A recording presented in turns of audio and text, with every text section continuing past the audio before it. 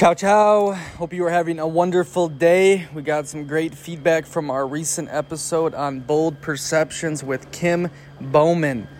Focused a lot about health, fitness, and nutrition. Got some wonderful feedback and questions for Kim. There's 8 of them. They're kind of next level regarding nutrition. I learned a lot from them. Also, don't forget, if you want to take your health to the next level, hit up Kim. She's a nice girl. Go into the DMs, contact her. We'll set it up, a little group DM. We want to build this community and connect the doer. So, hey, here are the 8 questions for Kim. Number 1, can you digest more than 40 to 50 grams of protein within a 2-hour period? Yeah, so this is a really good question. I get asked about protein a lot. So typically your body cannot digest more than about 20 to 25 grams within the hour, because if you have more than that, you're really not allowing it to efficiently metabolize and be used in protein synthesis and muscle synthesis. So the more that you can actually spread it out, the better you're actually able to get that benefit from the protein. So I would say if you have about 20 to 25 grams max in an hour, and then 2 hours after that, have another, that's going to actually benefit you more in the long run than if you were to have 40 grams in one serving. So a lot of times you'll find protein powders marketed as 1 scoop and they say 40 grams. Well, it's way too much protein to have at one time. You definitely want to spread your protein intake over the course of about 2 hours, and it's just going to allow your body to uptake the protein much more efficiently and utilize it better. Question 2, what are the pros and cons of working out on an empty stomach? Fasted cardio. Yeah, I'm a huge advocate for fasted cardio if it's done well. There's a lot of benefits in the research that show fasted cardio as a great fat burning method. So essentially what you're doing is when you're putting your body into that fasted state, you're cutting off your eating window at night, and then the next morning you're going into a workout without really fueling your body. So what that does is you start to utilize your body's energy stores from the previous day. So essentially that's going to be mostly fat. So once you burn through your carbohydrate and your glycogen stores, you're going to start utilizing mostly fat as the primary energy source. So what that can do is actually boost your ability to use fat as a primary energy source and really enhance that fat burning capability that you would get from a cardio workout.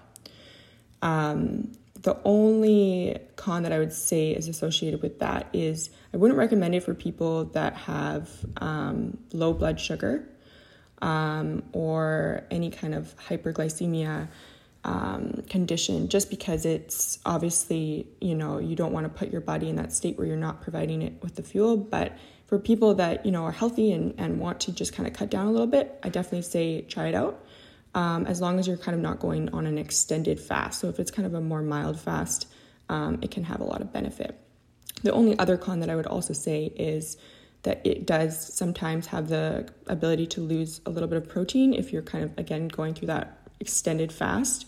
So I'd say do fasted cardio with a mild fast around, if you're anywhere from 14 to kind of 16 hours, that's probably the cutoff there.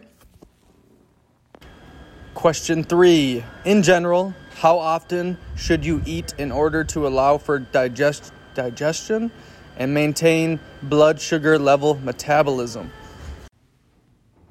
Meal timing. Yeah, this is a really good concept that I think people need to be more aware of, is timing your meals. So when you kind of set periods throughout the day where you know that you're going to be having your meal, I think it really does create awareness around food. So I definitely recommend kind of timing your meals throughout the day. Typically, I'd suggest about 2 to 3 hours between meals, depending on kind of how large they are. I don't usually, when I develop meal plans, I don't usually like to give out more than 4 meals a day, just to minimize kind of the time preparing. So I usually like to spread those out about around a 3-hour, 2-hour period. Depending if someone is doing fasting, it might be a smaller window there. But definitely 2 to 3 hours is going to optimize digestion. That's kind of another reason why I don't like to typically recommend people that are people to oversnack and kind of continually snack throughout the day, because then you're not really allowing your body to efficiently metabolize and utilize the energy from each meal. So the more that you can kind of, spread those meals out, the better your body is going to become at utilizing those calories for energy.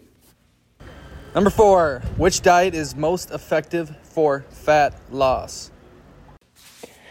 So diets, I don't like to use the word diet, but I say that focusing more just on incorporating whole foods and quality foods that aren't considered processed foods or prepackaged foods that you would get from a store. So the more that you can really cook your own meals and utilize lean proteins, quality sources of protein, fish, chicken, turkey, and whole grains, complex carbohydrates with a lot of fiber, and healthy fats that aren't coming from any kind of processed trans fats that you would find in a lot of prepackaged foods coming from the store. So the more that you can utilize whole foods like vegetables and lean proteins, it's kind of like the caveman style days where you would use, the lean proteins and quality food. There was no processing happening there. So the more that you can utilize that, the better. In terms of diet, again, I don't recommend a specific diet for weight loss. I just like to consider lifestyle approach. That's kind of my whole philosophy with nutrition. So the more that you can kind of focus on utilizing quality ingredients and then also, creating healthy lifestyle for yourself in terms of working out, and then also, not over snacking or being aware of how much you're eating throughout the day is going to benefit you long-term for fat loss. Number 5, what oils are best to cook with? I love that we have this question because this is such an important topic. And I think there is so much controversy with this because there's actually not a lot out there that kind of gives people this advice. And processed oils are probably one of the worst things for your body. They cause so much inflammation, and I'm talking about trans fats. So this is basically hydrogenated oils that have been highly processed. These are highly inflammatory and can cause a lot of inflammation in your body that can be chronic over time. So in terms of oils for cooking, I would say definitely stick to a quality olive oil, extra virgin olive oil.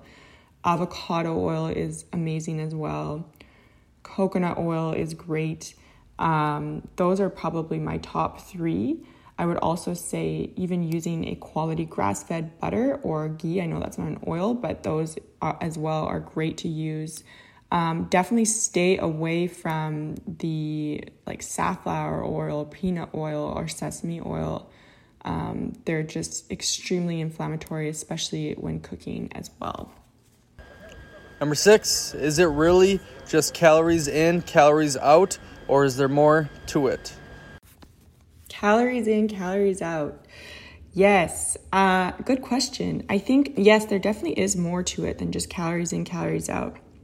I think a lot of times people will do a really intense workout and then, it's really them using it as a way to say, well, I can eat whatever I want now. And no, unfortunately, if you really do want to see a change in body composition, it's so important to have quality calories. So it's not really just about intake and energy expenditure and what you're burning throughout the day, but it's really also about incorporating quality calories. Fuel. Your food is your fuel. You're fueling your workout. That is so important. Definitely make sure that you're utilizing quality foods when you're engaging in a training program, and that's going to optimize any goal that you're going to get to. So essentially, yes, calories in. If you're burning calories in a workout, you are going to be improving, but I do think that quality is so important and should be considered more often. 7, are there any processed foods to really watch out for? Processed foods, yes. So if there's one thing that you can do to improve your nutrition, it is eliminate processed foods. So I'm talking about potato chips, store-bought cookies, cakes, pastries, microwave popcorn, unfortunately. So anything that has to go through a packaging process to get to the grocery store is typically a processed food, but I mean, there's stages. So obviously the ones that are very high in refined sugar, have a lot of sugar, highly refined, high fructose corn syrup, dextrose, those are going to be ones that you're going to want to avoid. Breakfast cereals, one of the worst. They are very high in sugar.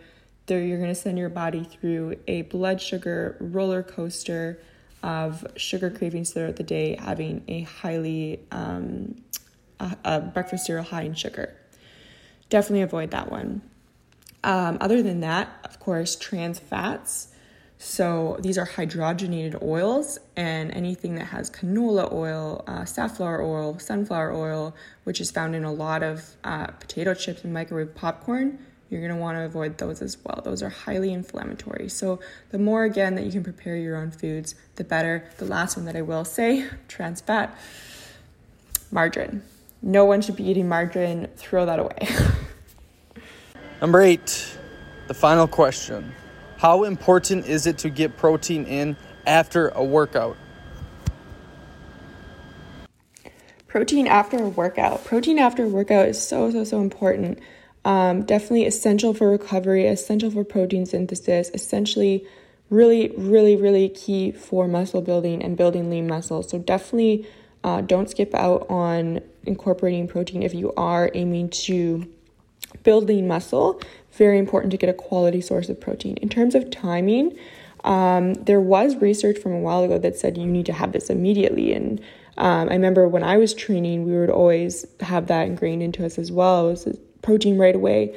The research now has come out and saying that you can have it within about 30 to 45 minutes after, and it will still have an optimal benefit. So don't feel like if you don't have it immediately after your workout or within like 20 minutes that you won't get any benefit. Of course, if you have it, anywhere from 30 minutes to an hour after your workout, you still will benefit from having protein. Just make sure it's a quality source. That's super important, probably more important for sure.